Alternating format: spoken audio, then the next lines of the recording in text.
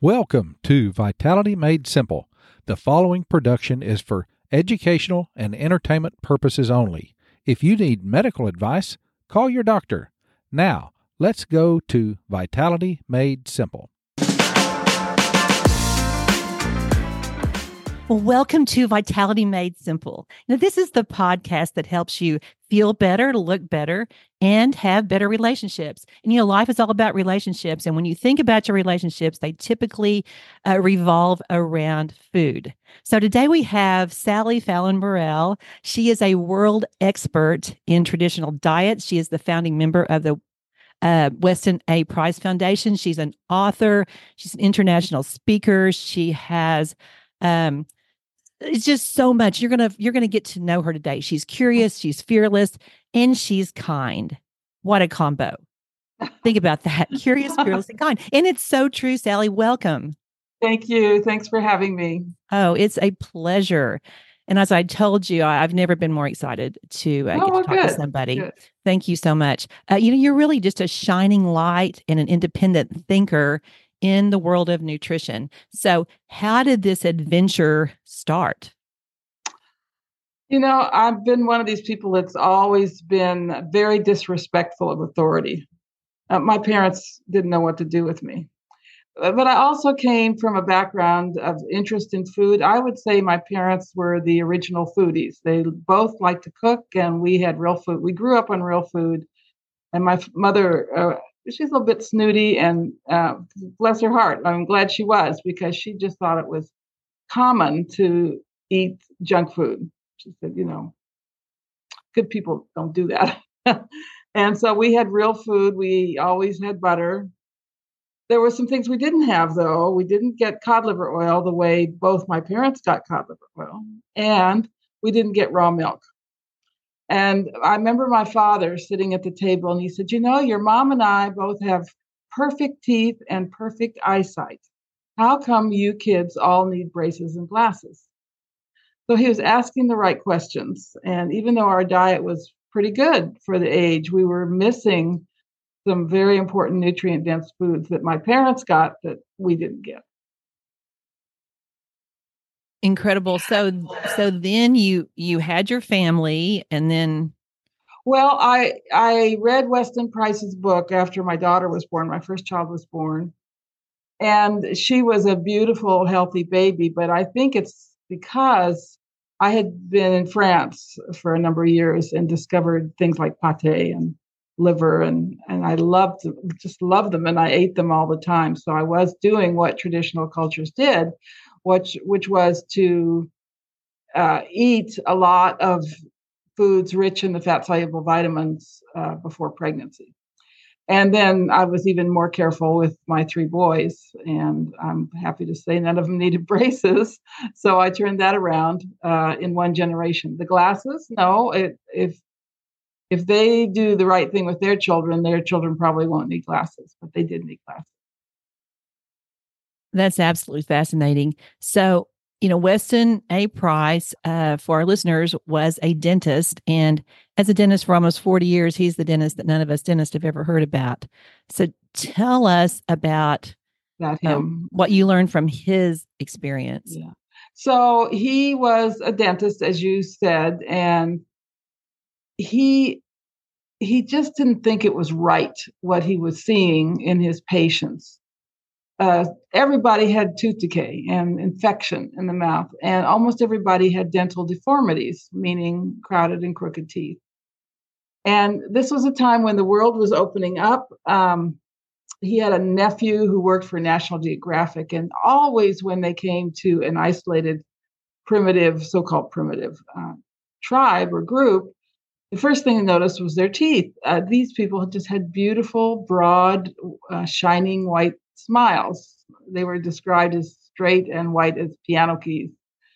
And that's not what Dr. Price was seeing in his practice. So he got the idea to travel to places that were isolated and, first of all, to see if this was true.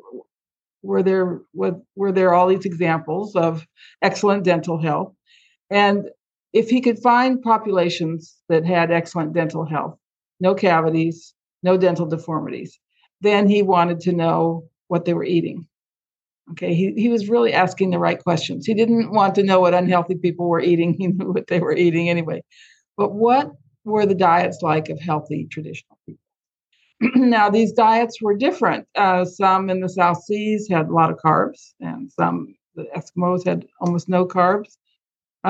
Some had dairy foods, and some didn't. Some had grains, and some didn't. But the commonality of all of these cultures was the diets were very rich in minerals and very rich in what we call the fat soluble activators. These are vitamins A, D, and K, which you need to absorb the minerals. You might be eating minerals till they come out your ears, but without vitamins A, D, and K, your body doesn't know what to do with them. And where do we get vitamins A, D, and K? We get them in all the foods we're being told not to eat. Butter from grass-fed animals, egg yolks, liver, especially, that was a sacred food in many cultures, raw milk, certain types of seafood for especially prized, organ meats, animal fats like lard and tallow. I mean, so it's all the foods that we are avoiding are the foods that made these people healthy.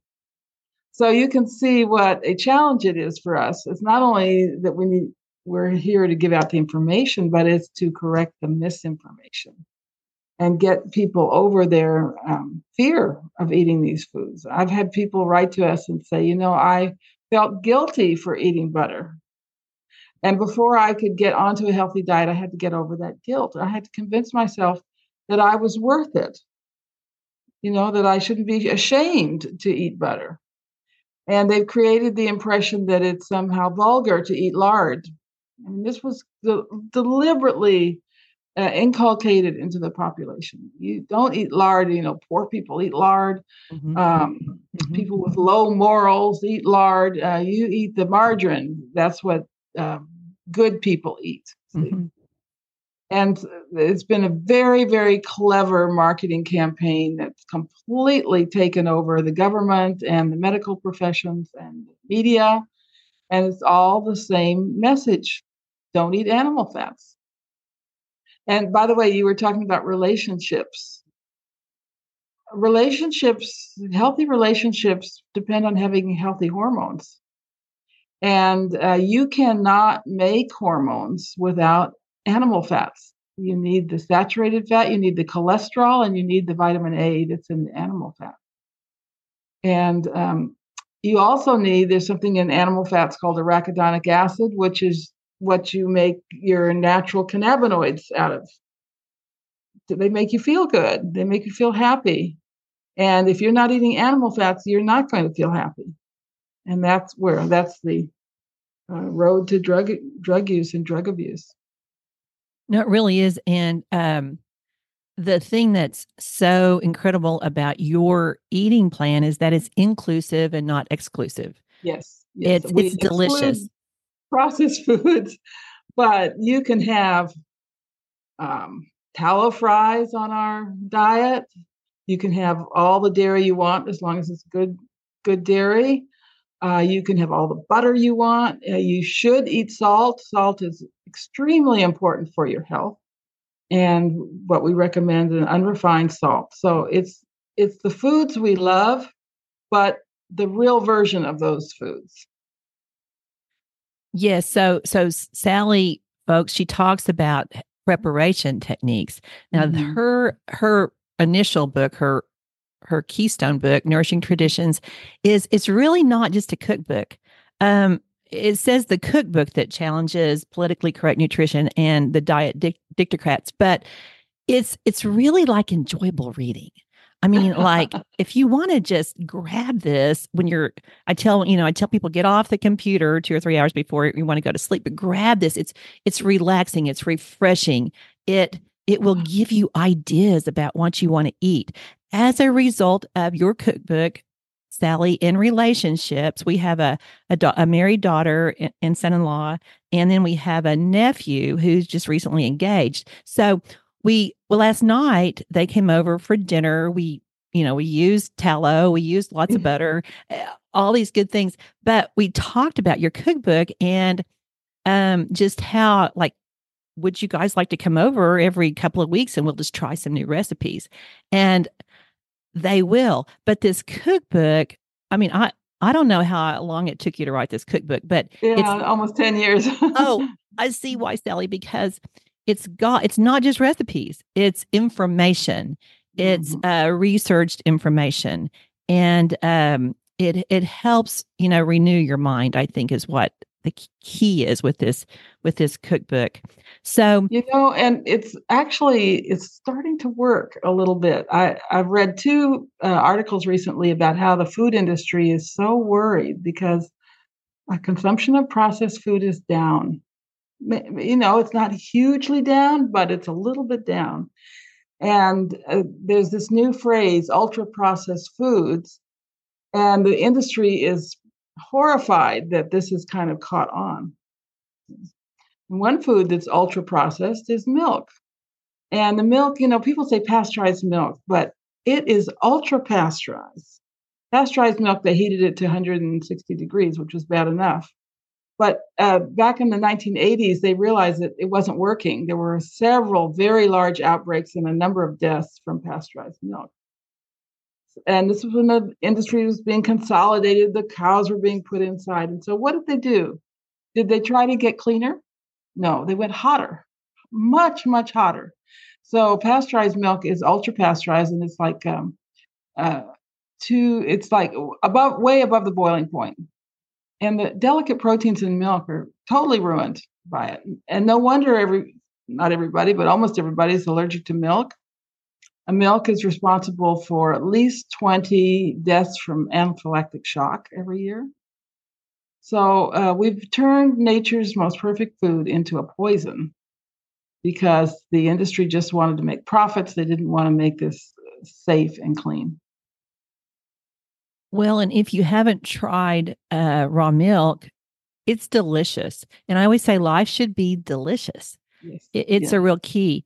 So and for moms who are, you're never going to make the diet of your children perfect. It's just impossible with school and friends. But raw milk that's one assurance. They're getting everything they need from the milk, almost everything, not iron, but almost everything else. And so, or not sufficient iron. But it's like an insurance policy for your children. So you have a dairy. We have a little dairy farm, yeah. And so today we're recording this on a Thursday. So was today milk day still to sell? We mostly make cheese, and we don't make cheese in the winter, but we milk every day because we do have a lot of customers for our pet milk.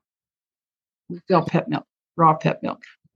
Goodness. Yeah. Pet milk. So tell us about, it never occurred to me, Sally, that something like raw milk could be illegal. I mean, my grandparents were farmers, and so in the summers, we would be down there, and the Weston A. Price Foundation is what educated me in this area. Tell us about that evolution of, I guess, the family farm, independent farmers being able to do what they needed to do and wanted to do to not being able to, but how you are working to restore that, and how important it is, folks, to us and to our relationships. We have to have the freedom to get good food, and Sally's working hard for that. Yeah. Well, first of all, I do want to emphasize it's not illegal to purchase, possess, or consume raw milk. It's only illegal for farmers in some states to sell raw milk or provide raw milk. And in other states, they can. So it's all on the state level. And what we've been working for is have more and more states where raw milk can be sold or provided by the farmer. And when we started our campaign, which was 1998, we set up realmilk.com. There were maybe 20 sources of raw milk in the whole country. And a couple of them were in California where you could buy raw milk in stores, but it was just kind of going away. And we just started this campaign. We put information showing that raw milk is not dangerous. It can't be singled out above any other food for being more dangerous, because probably less dangerous. And we started listing the farms and helping people find the raw milk, and that made the demand grow. So at that time, there were 27 states where farmers could provide raw milk in some fashion, and now we are up to 48. We have 2 more to go. So that's been really fun to do this. Pete Kennedy is a board member, and that's kind of what he does, is he follows all this legislation. Just to give you an example, in Texas, you could sell raw milk from the farm. But as you know, Texas is a very large state and farms are very far away. So thanks to a wonderful lady named Judith McGeary, she worked very hard. I mean, it took her years to get those rules relaxed so the farmers could sell at farmers markets and by delivery. And I have 2 grandsons in Austin, Texas, and my son goes to the farmers market every weekend to get raw milk. And I'm so grateful to these people who have come along and helped us liberalize these laws. So it's happening. I predict that within 20 years there won't be any more pasteurized milk. For one thing, because people can't drink it, and it makes them sick. And for another thing, they're waking up to the benefits of raw milk. By the way, cheese, you cannot make cheese with ultra pasteurized milk. Cheese is a kind of digestion process. So if you can't get raw milk, I would say cheese, a good quality cheese is okay. It's a source of calcium, for one thing. Well, and tell us about the importance of supporting these independent farmers. Yeah, so they make a decent living out of the milk. So farmers in the system get the same price for their milk that they got in World War II. It's about $1.50 a gallon. And the farmers selling raw milk get anywhere from $5 to $25 a gallon. And people are happy to pay this. And that's a decent living for a farm. And this is going to keep our farms. You know, the dairy farms are going out of business at the rate of, about 1 a day in this country. And that in the past, the prosperous dairy farm was the backbone of rural life. We had prosperous small towns. They all had a high school with a marching band and uniforms, and that's kind of disappeared. These farms, these towns are sort of ghost towns now. Wow, unbelievable. Now, so raw milk kind of leads us to butter. We're a household of butter. And so tell us why real butter is better. Okay, well, first of all, just think about it. Butter is the fat for the nourishment and the growth of all mammals.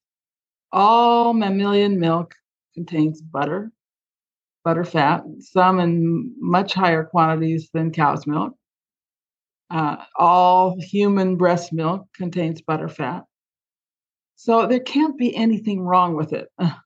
We have been browbeaten to think that this wonderful fat is bad for us. And it just doesn't make sense. It just doesn't make sense. And also we can see as the consumption of butter has declined in this country, we used to eat 19 pounds of butter per person per year. It's a lot of butter. Yeah. Okay. And now it's about 4. Now there's people like me who eat 2 pounds a week, but there's other people who are not eating any. And as that has gone down, cancer and heart disease has gone up. So we don't know all the things that are causing cancer and heart disease, but one thing is for certain, it's not butter, because they're going in the opposite direction. And so let's look at butter. It has all the fat-soluble vitamins, A, D, and K, especially if the cows are on pasture, which they're supposed to be. It has not only the normal fats that we think of, including saturated fat, which is unjustly accused. There's nothing wrong with saturated fat. But also a fat called CLA, which is our strongest protection against cancer in the universe. Yes. And that's in the butter fat of grass-fed animals. Arachidonic acid, which I mentioned, which it makes us feel good. We make endocannabinoids out of arachidonic acid. And also butyric acid. Now, butter is the source of butyric acid, and that is so important for digestion and colon health and thyroid health. And butter is full of minerals, and again, it all depends on the pasture, but it's the idea that we have demonized butter to make people think it's bad for us just shows how low we have gotten and how pervasive this propaganda is. Well, and I always look at it, Sally, like, how were we designed? So, and that's sort of how Weston A. Price looked at it. What are the commonalities in these cultures? Cultures that could not eat seed oils. I mean, they ate what was real, what was fresh, and throughout time, people ate real food in the real form, and they always wanted the fat. In Australia, for example, if they killed a kangaroo and it didn't have enough fat on it, they threw it away. It was rubbish. And they hunted animals at certain times of the year when they were fattest. Bird fat, we're now discovering bird fat, like goose fat, duck fat, chicken fat, is a powerhouse good fat, full of vitamin K, which helps us have healthy teeth and keeps the calcium out of our arteries and puts it in the bones and teeth where it belongs. And what do they tell us? Skinless chicken breasts. In other words, we're being told to throw away the most important part of the bird is the skin and the fat. Well, and the most delicious part, I mean, people are hungry all the time. So because they're not getting these good fats that are nourishing every single cell, they're starving. They're on sugar. They're starving, and then they crave sugar. And I recently discovered a very interesting study. They got rats hooked on sugar, and then they fed them a diet that was 40% lard, and they used lard, real lard. And guess what? The rats didn't want the sugar. In fact, the researchers said, "Oh, these rats, they don't want these palatable foods anymore." And so they were basically saying, what a shame, they didn't want all this sugar. But feeding them a diet of 40% lard, they didn't want the sugar, and they were addicted to it. Now, we've had people tell us that when they've been on our diet for a while, it's not the thing that happens first, but after a while, they just don't want the sugar. It's not this big thing about willpower or, I'm going to be better, I'm going to not eat the sugar. It's that they don't want to eat the sugar. And that's where you want to be. You don't want to be in a place where it's a struggle. You want to be in a place where you just eat what your body needs and tells you to eat. Mm-hmm. No, I totally agree, Sally. And, there was this article, reminds me of in the New York Times, probably 2011, 2013, The Extraordinary Science of Addictive Junk Food. And you all look this article up. I've talked about it before. It's easy to find, but it talks about the science behind making people addicted to these ultra-processed foods. It's The Extraordinary Science of Addictive Junk Food. And they talk about how they hook people up to functional MRIs, and they can actually tweak the crunch, the mouthfeel, the saltiness, the sugar, everything to ding, ding, ding, that dopamine center just right. Till they get it just right. So they are designed for addiction, whereas real food is designed for satiety. It's designed for energy. For mental stamina. So tell us, Sally, what did you have for breakfast today? Well, this is an eggs and bacon day. We had our pastured eggs and natural bacon. My husband's from New Zealand, and what they do in New Zealand is they put fruit in the bacon pan. So we had some banana and apple cooked in the bacon fat. I had a glass of raw milk, and I had a little small glass of beet kvass, which is something in my book. Yes. That was my breakfast. And the other days we have oatmeal, which is soaked overnight. And that's all in my book, why you should do that. And I put a lot of butter on my oatmeal. And then my glass of raw milk. I have that every morning. Oh, boy, doesn't that sound great? And I don't feel hungry. The thought of eating anything else never crosses my mind. About 1 o'clock, I start to feel a little bit hungry. Mm-hmm. So that's the way it should be, that you eat and then the thought of food is gone. But the problem is people eat, they're not nourished, they're not satisfied, and the vending machines beckon. The other part of this whole teaching mission that we have is not just that the animal fats are good, but what's replaced the animal fats in our culture is the industrial seed oils. And they are a disaster. They're just an absolute disaster. They're a slow poison. They not only cause heart disease and cancer, we know that. We absolutely know that. But they mess with our minds. They mess with our hormones. I'm convinced that the main cause of all this gender confusion is the fact that we're now in our third generation of vegetable oils.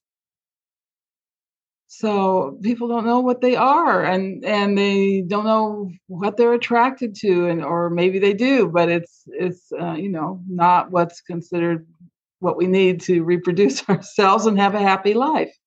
And the food industry is the culprit here. Well, and infertility is super high. Super high, yes. And there have been studies showing that if you take women who are infertile and put them on butter and dairy fats, they get pregnant. The studies are there. Absolutely, Sally. The studies are there, and they're in the journals of, the gastroenterologist and the cardiologist. Yeah, and this study about the rats and the 40% lard diet, it was just in 2020. That should have been splashed all over the front pages of the papers. This is really an important discovery. And nobody mentions it. In fact, the researchers themselves were sort of ashamed of it. You could tell by the language they used. They didn't expect that outcome potentially. No. Mm-mm. No, I think that's why it has to be the ground up. It has to be individuals deciding, I'm tired of taking this handful of pills, whether it's pharmaceutical meds or supplements. Yeah. So many times, I'm in the functional medicine area, and a woman came in the other day taking 63 supplements.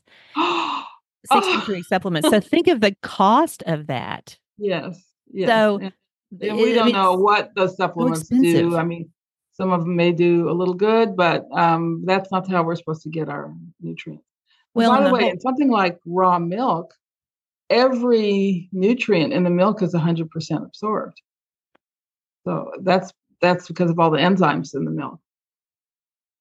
Well, and that is the key I talk about with people all the time with their supplements. You don't even know what you're getting. And it's the word supplement is in addition to, a healthy diet. We just sort of forget that's part of it. Sally, one of my favorite quotes, Sally Fallon quotes, is that we're called to manage the landscape and not feel guilty for being here. So yes, the earth is made for us. And we're supposed to be the wise stewards and make it beautiful and fertile and productive and have beautiful, happy children. That's our mandate. And we can do lots of other things too. There's nothing wrong with enjoying yourself, enjoying your food, and having hobbies or whatever it is. But this earth is like an empty slate given to us, and we are the ones who are supposed to make it a work of art. Well, and there's so much good research about working with our hands and how that decreases depression. I think it's I could be misquoting this. Kelly Lambert wrote a book that's fascinating. We get, it's all one thing. It's not just one thing. It's everything together. Handwriting is good for children. Piano lessons are good for children because the brain and the hands are so connected. Yes, it's so exciting. Well, talk to us about your perspective on salt consumption. Okay, so salt is necessary for life. We need the sodium in salt. We have a daily requirement for sodium, and we get that from salt, mostly from salt. And we need salt for enzymes that help us digest carbohydrates.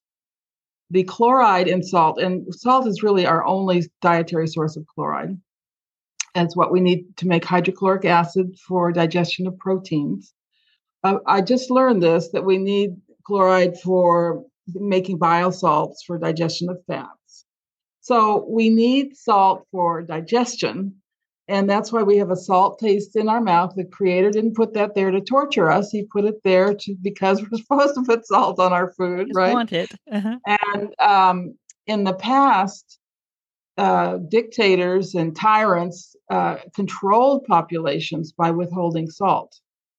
And you may remember the Salt March in India that Gandhi led, and because the British had put this huge tax on salt, like the good colonialists that they were, and that was to control the people. One of the good things about living in the modern age is that we all have salt. It's inexpensive, very easy to get. Now, people might say, well, we have too much salt. But we actually ate twice as much salt in 1900 as we do today. The average consumption was 3 teaspoons a day, and that's because they used salt to preserve meat and fish, and our food was very salty. Today, the average consumption is 1.5 teaspoons, and that's exactly what we need for all our sodium and chloride requirements. Well, and naturally harvested. The background was distracting me. So yeah. So don't be afraid of salt. Just make sure you're eating unrefined salt, which has all the trace minerals in it and doesn't have aluminum in it. That's one of the sources of toxic aluminum is regular salt. No, thank you for mentioning. By the way, salty food, when you get into processed foods, salty foods tend to also be very high in other additives like MSG, which is sodium. There's sodium there, but it's very toxic to the brain, to the nervous system. And so you don't want that kind of salt. By the way, you know what food is most associated with weight gain? Potato chips. I don't know. I mean, I would say sugar, but that is obviously potato chips. Potato chips, because bet you can't eat just one. You can't, and it's, as you say, they have figured out how to make them as addictive as possible, and they're made with toxic vegetable oils, which is again associated with weight gain. Yeah, so those potato chips are just a minefield. No, that's crazy. And they're not using the good salt, the naturally harvested salt. No. Michael Silik that I met at the conference was on the podcast a few months ago talking about how they harvest their salt and they check it for microplastics and they check it for glyphosate and they check it for heavy metals. I mean, so, you have to be careful. His salt is Baja Gold, which we use now.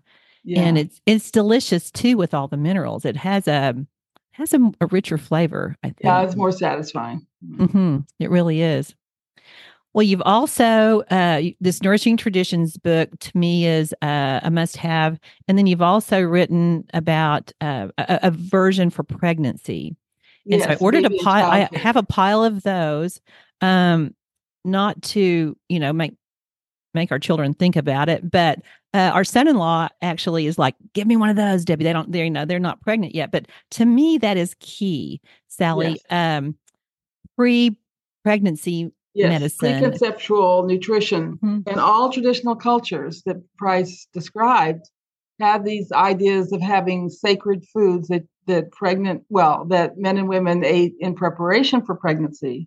And then that women ate during pregnancy and the children during the period of growth. In Switzerland, it was the butter that came in the spring. It was really deep yellow butter.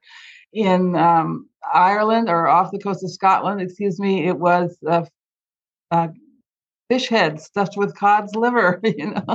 I think it's easier to get your kids to eat butter than fish heads stuffed with cod liver. But they all had some really nutrient-dense food for growing children, for pregnancy, and for preparation. No, it's fascinating. It makes sense. You prepare for everything else, Yes, right. But then people just accidentally. I tell you, people don't. A lot of people don't have children yet, but they want to. Your life changes for the worse if you have a child who's really sick, or autistic, or has a digestive problem, or cries all the time. Yeah. No, and it's just getting to be more and more common. I mean, Yeah. One child in two has some medical wow. issue. Wow. You mentioned earlier briefly cod liver oil. Mm-hmm. Educate us on cod liver oil. Well, cod liver oil is a wonderful source of vitamins A and D. And up until the Second World War, there was a big campaign to get children to take cod liver oil. It was a very widespread and successful campaign by public health authorities. You got cod liver oil at home, in school, at Sunday school, and everybody got cod liver oil. And the cod liver oil in those days was naturally produced also. So they've pretty much ruined the cod liver oil with the high temperature processing today. So, and then after the Second World War, the consumption of cod liver oil went down because they were pushing antibiotics instead of cod liver oil. So we have really started a campaign to get people taking cod liver oil again. I take it every day without fail. I personally am a person who needs a lot of vitamin A in my diet. And that's the way I get it, is from cod liver oil. But I heard you mention that you use fermented cod liver oil. Is that correct? Well, so most cod liver oil today goes through a process called molecular distillation. All the big factories for cod liver oil do that, and it heats the oil very hot for a long time, so much so that the natural vitamins are ruined, and they put synthetic vitamins in instead. So there are really only 3 brands today that are not heated, and we have them listed on our website. Okay, and your web, that would be Nourishing Traditions. The Weston A. Price Foundation. Okay. Yeah. And we are looking for more to come back. I mean, it's easy to extract the cod liver oil without heat, or even just a mild heat. You can heat it up to 80, 90 degrees. That's fine. But to heat it up to 250 or 300 degrees is not fine. Mm-hmm. And I'm hoping that more companies will get it about the cod liver oil. No, that's key. We want to know what to use that's really working. Yes. So I will post those companies in the show notes, folks. Okay. So that you'll know where you can order it and what's worth your money and time. Yeah. Well, Sally, any closing thoughts? Well, I just want to say that it's not just me. We have a big active organization, the Weston A. Price Foundation. We publish a journal. Mm-hmm. We have a lot of good information. We have these nice little flyers that give it to you in bites, bite-sized stuff. We publish a shopping guide. We do the campaign for real milk. We have a very popular podcast, mm-hmm. and that's westonaprice.org. And if you're a member, you get our journal and you just become part of our family, right? Plus, we do the conference.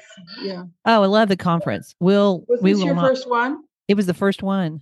Oh, okay. And we were there because Martha Carlin is a friend of mine, and she was one of your speakers. Yeah. So I was like, Martha, thank you for introducing us. I've heard of it, but it's a life changer, folks. It's a life changer. Now, the podcast that Sally mentioned is called the Wise Traditions Podcast, mm-hmm. and it's incredible. And they have a great Instagram. So check that out. Yeah, we do social media. We try to meet people where they are. Some people like to listen. Some people like to read. Some people only want the scientific articles. We do that too. We try to put this message in different types of media. You do a terrific job of that. Thank you. Your work has not only helped our family, and we've been very health conscious. I mean, I'm in this whole integrative medicine space for years, but this makes sense to me because I always try to sift through how are we designed, what makes sense based on our design, and your eating plan makes sense. And it's delicious.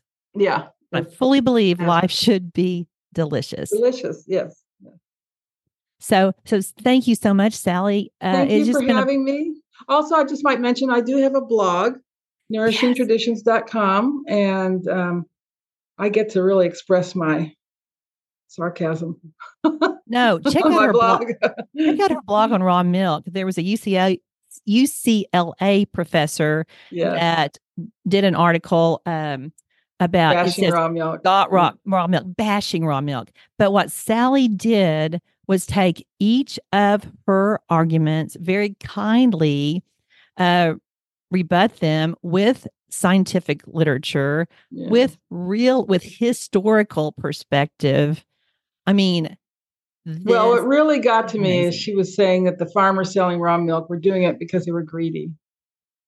And, that really, because it's the companies that are greedy. They're putting the farmers out of business. Yeah. It's so, I mean, and then people just read things and don't question. But I so respected, Sally, how you handled it, because it was just so nice, so intelligent. It was so intelligent. Well, thank you, and I'll have lots of. Thanks for having me, and send us the link, and we'll put it up for you. That'd be great. Well, thank you all for listening. We are now I have a note here somewhere that's covered up, but we're now in like 115 countries and over 3,600 cities. And that's because of you all, because I've pretty much been a social media loser, Sally.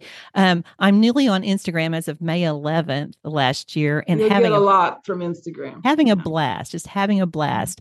So thank you, listeners. Please keep sharing this. This is something that's really going to help your family to have these great times of, being foodies and cooking, and just open Sally's cookbook and, close your eyes and pick something. It's going to be delicious. Blessings until next time.